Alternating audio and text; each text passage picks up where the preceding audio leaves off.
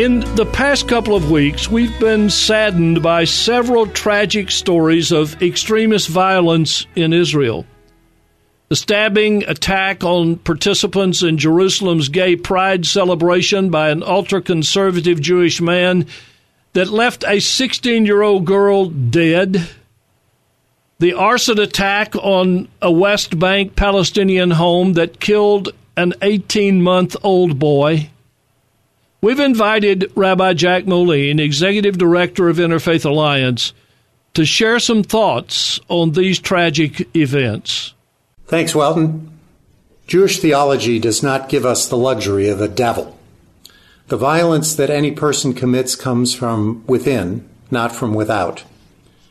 I therefore have to admit to a certain discomfort on my part when I hear people attempt to externalize the evil and brutality in this world by blaming it on others or on circumstances beyond our control.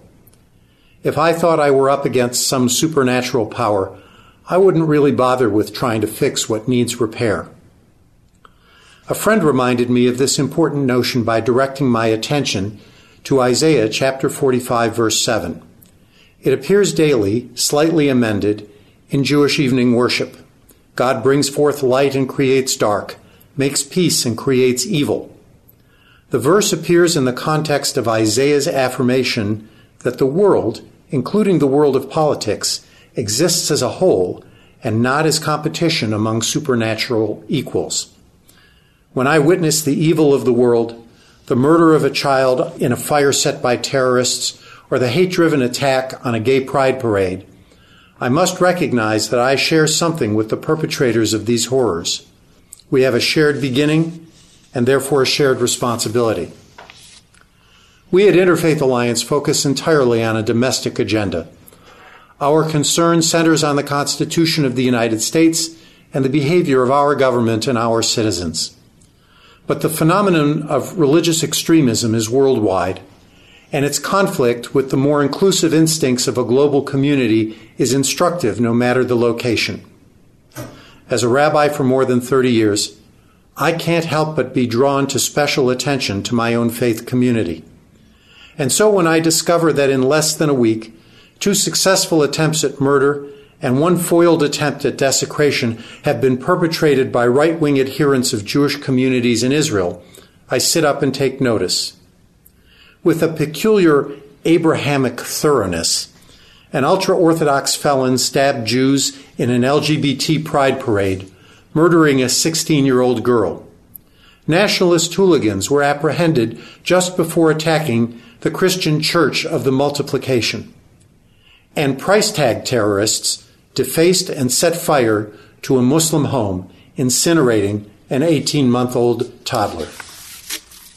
I cannot tell you if they were encouraged by their religious mentors, but I can tell you that they were not prohibited by them. I've heard from many corners of my community in the aftermath of these tragedies.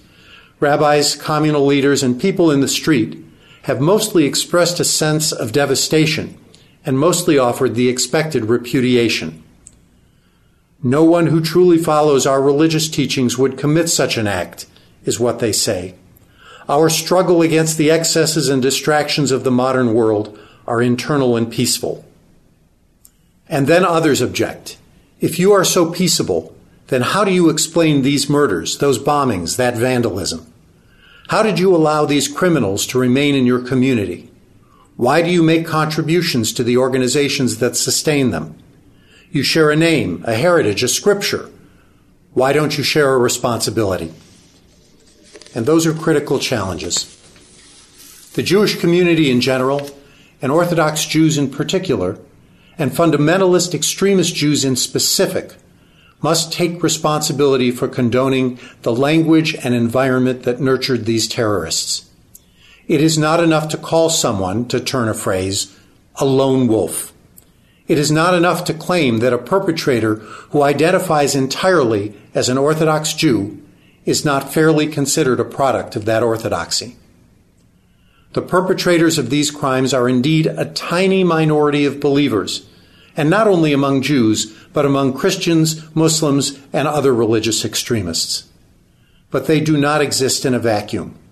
When religious leaders use religious language to denigrate, demonize, and dehumanize people who do not share their beliefs, they are accessories to the actions of those who consider their words to be sacred. The wise Dr. Eboo Patel was asked why Muslim leaders did not strongly enough condemn terrorism. With aplomb, he answered, "I condemn terrorism completely. Tell everyone you know." It is only when we take responsibility within our own communities for the excesses that validate the worst behaviors of the faithful that we have a hope of preventing future tragedies. And until we have done so, it is hypocritical to the highest degree to accuse others of the shortcomings that we refuse to address among ourselves. Tell everyone you know.